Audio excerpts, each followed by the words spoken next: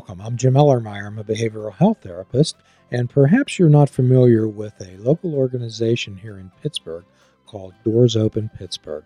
Doors Open Pittsburgh offers some guided and walking tours of various sites and events and places around the city of Pittsburgh. And as a behavioral health therapist, I chose to take a walking tour of one of my favorite places on earth, and that's Highland Park, located in East Liberty, Pennsylvania. Now, you may think, well, what's so special about this tour? Well, as a mindfulness-based cognitive behavioral therapist, what I like to do is introduce people to the concept of paying attention on purpose, and that mindfulness is not necessarily sitting on a satin pillow going all day. It's about participating in your life and being present. On this tour, not only are we going to be introduced to the sights and sounds and historical data of Highland Park, what we'll also do is introduce you to various ways to participate in aspects of your life, to observe, to describe, to participate, to be able to label and describe accurately how you're thinking and feeling in order to create memories. As we go through life, we can accumulate t-shirts, we can accumulate knickknacks, but one of the most important things and the only thing we really carry is memories. So on this tour, we'll be participating in mindfulness activities, some breath activities about being in the moment, so you can translate and incorporate the techniques that you'll learn on this mindfulness-based walking tour into every aspect of your life. For times and ticket information, please go to www.doorsopenpgh.org. Thank you. Be there or be square. Welcome back to another episode of Fishing Without Bait, a lifetime without definitive expectations, where we help people explode into their lives through full impact mindfulness, to be full of non-judgmental awareness. If you're welcome nowhere else, you're certainly welcome here. The only entrance requirements are the honesty, open-mindedness, and willingness to try. By the way, I'm Jim Ellermeyer. I'm a behavioral health therapist, and today, as always, as I certainly appreciate, I'm joined by my good friend, co-host, and producer of this program, Mr. Mike. Hi, I'm Mike Sorgatron Media, your friendly podcast helper. So, Mike, we were talking about the ability to say I don't know earlier, and you were sharing with me some experiences that you've had at something that you're very familiar with, and hearing comments. And I do consider myself a little bit of a super fan when it comes to the professional wrestling world and video equipment and things like that. No, I went to Detroit this past weekend for SummerSlam, and I'm always very interested to see, I think it's good to remind myself what it's like to be a wrestling fan. And to me, and unfortunately, wasn't a lot of this around me. I like watching the kids watching wrestling, because that is like, oh, hey, no, this is why we're here kind of thing. But there's always, like, you catch comments, especially in a crowd. There's like 60,000 people up there in Detroit, right? And, just commentary about, like, how, like, some people think production works and things like that. And some things that are very specifically, like, I've never worked for WWE. I know a couple of people that do work there, but I've worked enough professional wrestling and decent sized companies to know, like, yeah, I'm pretty sure it's not that way. Those kinds of ideas. I actually say something to my fellow video producers often, and it says, it doesn't matter what level you're at, you're dealing with the same crap time to time. It doesn't matter. You just maybe make it a little bit more money and more eyeballs are on you, but the same problems, the same situations seem to crop up for a lot of these people. So it was just like a little bit of, like, I hear people, especially around wrestling. I mean, I think you see this with sports. I don't understand why they put this picture in or something like that. Like, there's a very, we talk about expert mind. I know how baseball works and who should be in there. Some people make money being on radio saying those words. But a lot of times the fans are just, and everybody is the sum of their experiences. And I just think, not, and I don't mean this as a diminutive thing for the people in the stands, but it's still just very interesting the go along that happens with that we were talking about before the show. Yeah, I think Roman Reigns is winning because X, Y, and Z. He's like, yeah, I think that too. And like I think you said, and it was like it just kind of perpetuates itself. Well, that's speculation. Absolutely. And it certainly can be fun. It's like being a Monday morning quarterback. So here we are in Pittsburgh, and although I'm not a fanatic football fan, I realize that the Pittsburgh Steelers has the heart and soul of the city. Absolutely. And I really, Mike Tomlin, who has been the head coach this is his 16th season coming up as head coach of the Pittsburgh Steelers, he must have the mental stability of a Zen master and the skin-like battleship armor. Because when the Steelers win, he's a genius, however, still gets critiqued. Mhm. But when they lose, Worst person ever, right? pull the moving van up. Yes. front of On his house. top of you're dealing with the personalities of athletes of varying maturities, coming from right out of college to be veterans, you know what I mean? So yeah, he has to deal with a lot of very interesting personalities and feedback. So it's about appreciating someone's skill level Mm-hmm. rather than picking it apart. I saw an interesting, it was either on Instagram, some type of social media post. Einstein was talking about when he was in class, a professor wrote all these 10 equations out, Mm-hmm. and one of them was wrong. Mhm. And you know which equation the students pointed out? Hmm. The one that was wrong. But he did that. Einstein's teacher said, I did this on purpose to show you that all of you are looking for somebody to do something wrong rather than recognize the things that people do right. Mm-hmm. Mm-hmm. You did an entire show, but you messed up one thing on the main event. You did an entire show and executed it, right? That's correct. And that I think that's it. Yeah, no, and I think that's a lot of, I don't know if it's a culture thing. I don't, it's definitely a culture thing, right? Because what do we do with our superstars and heroes and everything like that, right? It's becomes, we seem very interested in tearing them down. Well, because we're not them and we don't live their lives. But we have to understand that they can do one thing and they can do it extremely well. Okay? But we have this delusion or illusion Mhm. that simply because they're able to perform this particular talent extremely well, then every aspect of their life should be just as sterling and shining as that. Right. Like I know knowing the things that I know, there's a certain like, hey, yeah, I do this, and this, but that also mean I did, what do you sacrifice in the rest of your life to excel at one aspect? Well, people have this impression that simply because somebody performs well, they should spend the time when they're not performing by adopting starving puppies or saving the rainforest or the whales or all these other type of things rather than being a human being. They should be walking around town holding doors open for old ladies. Mm-hmm. And if they're not doing that, then for some reason, in our minds, they've let us down. So we have to understand that people are human beings, and just like the basic premise of fishing without bait is to avoid all these expectations and non-judgmental awareness. Mhm. So you heard these people conjecturing about what was going on backstage, why they were doing what they were doing.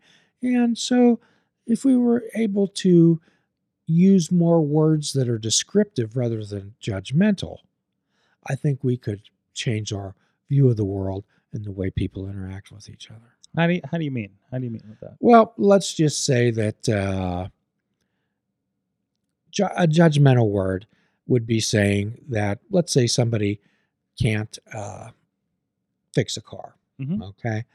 And somebody would say, he's the stupidest, most god-awful mechanic I've ever met in my life. Mm-hmm. Those are judgmental words, Mm-hmm. rather than descriptive words saying that fixing cars is not in his wheelhouse.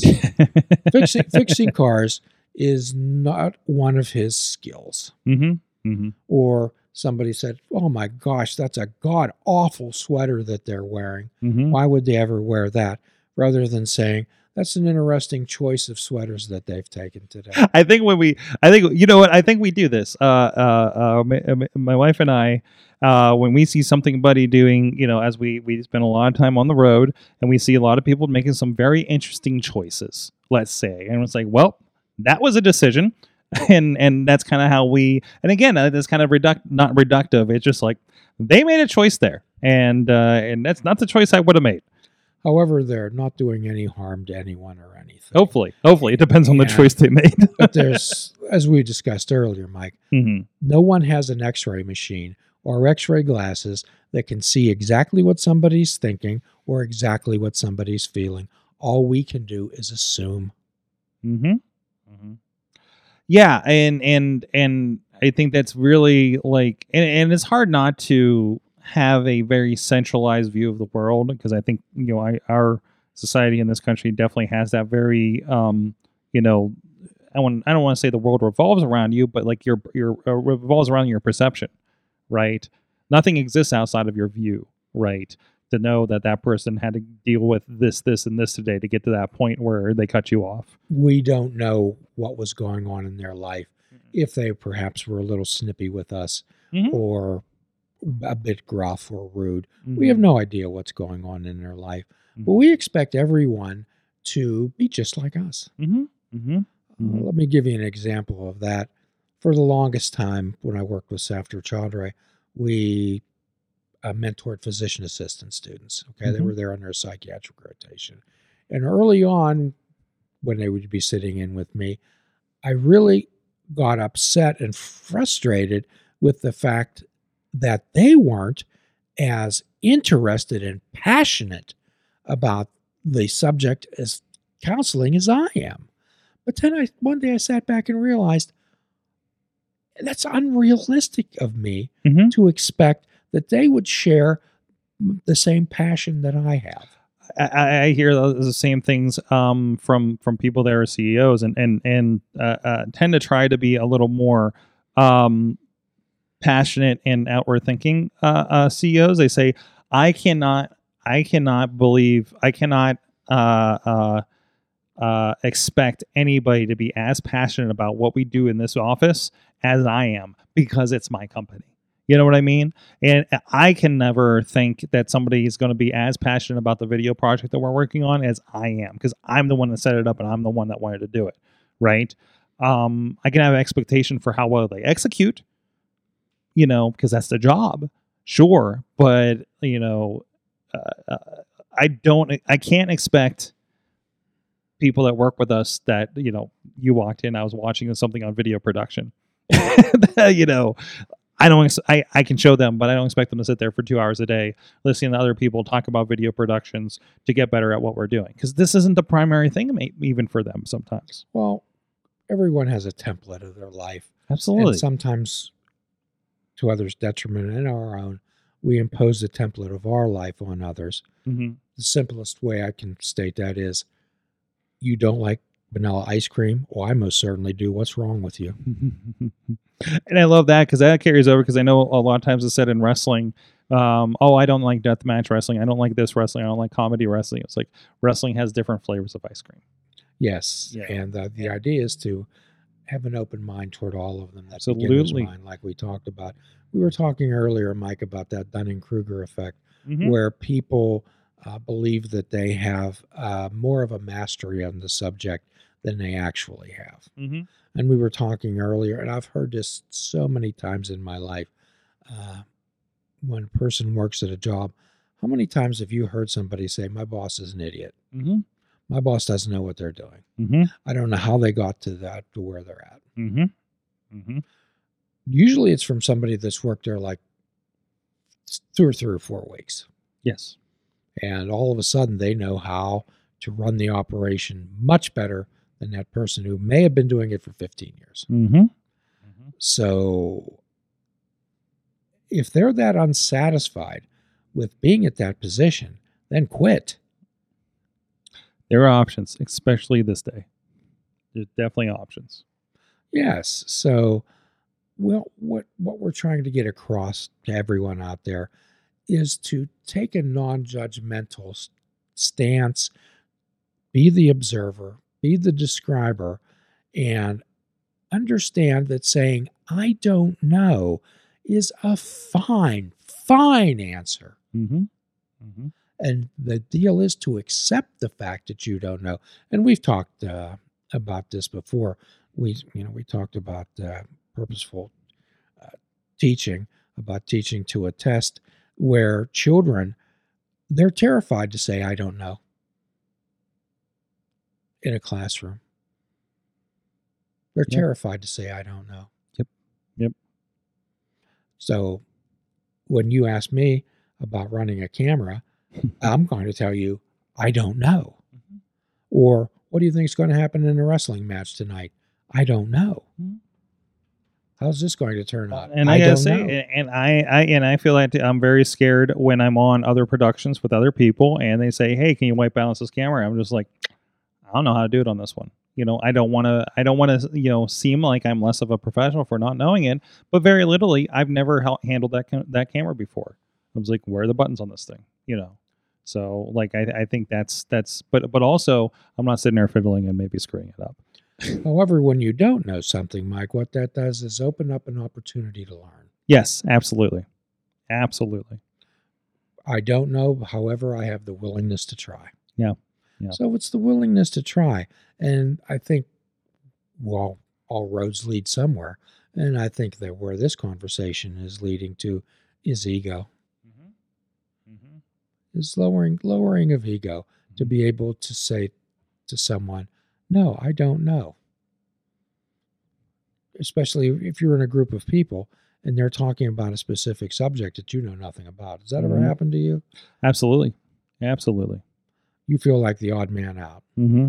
Or you can be honest and say, I know very little about what you're talking about. However, it sounds fascinating. Mm-hmm. I do love watching people geek out over something I have no understanding about.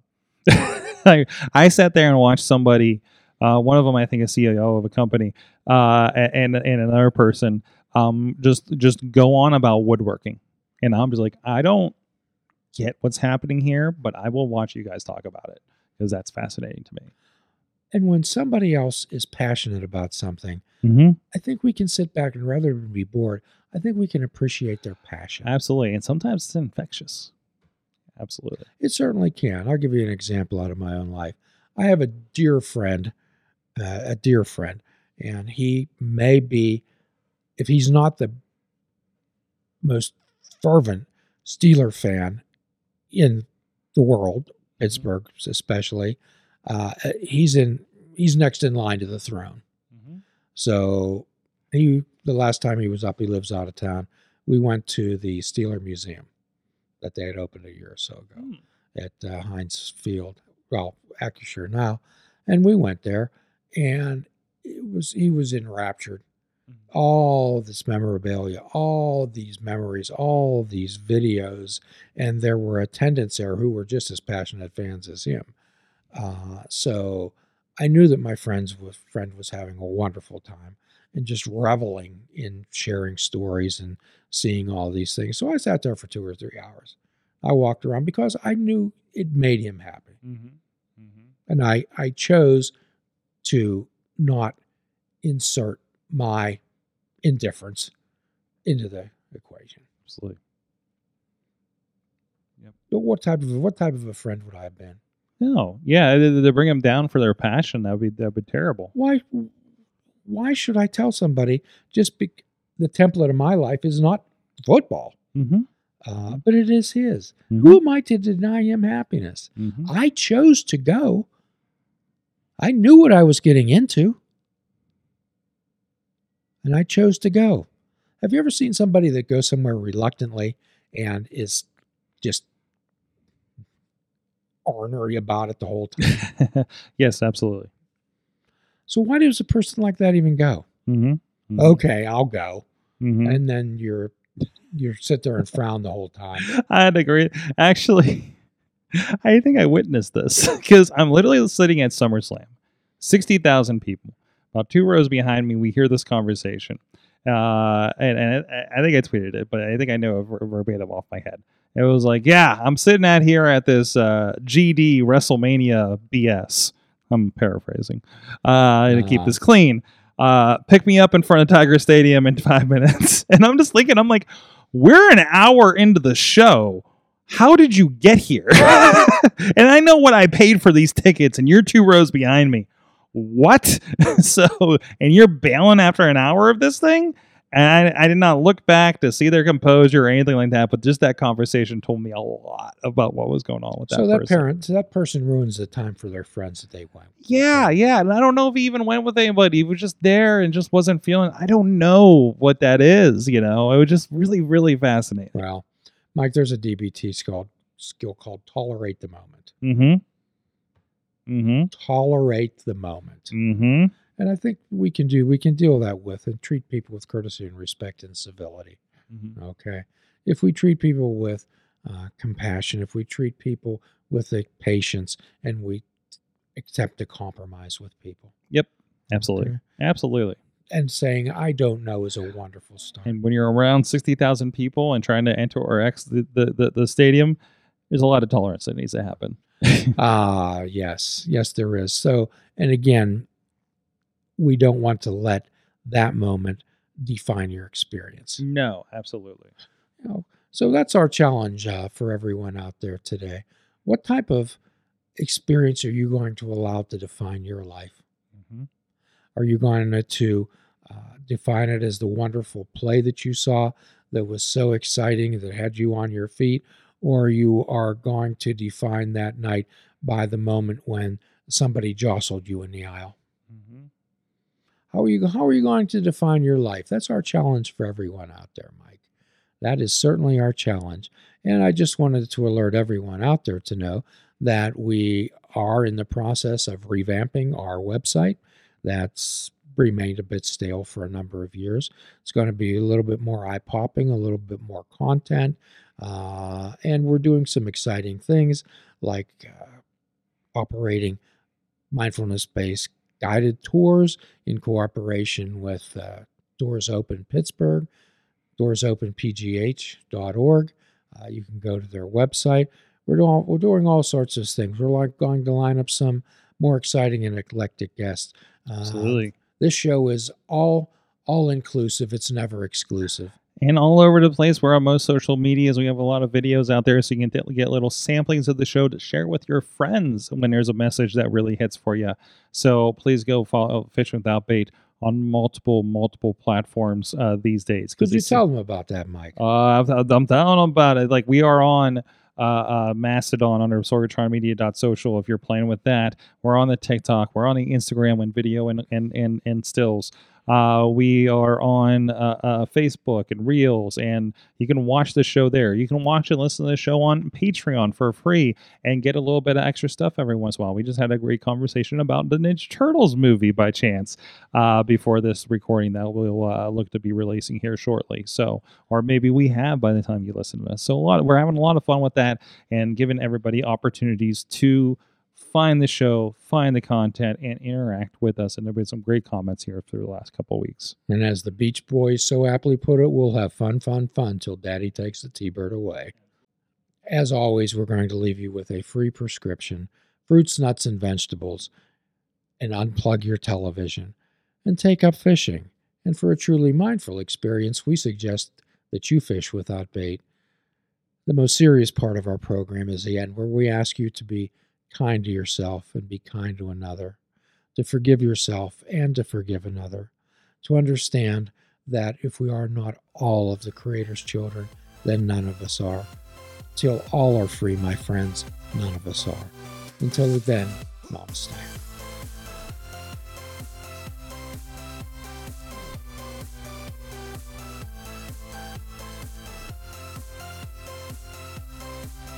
If you're interested in flying the colors of Fishing Without Bait, click the shop icon on our website. We have clothing, mugs, cell phone cases, and so much more. Show the world that you fish without bait. This show is a member of the Sorgatron Media Podcast Network. Find out more at sorgatronmedia.com.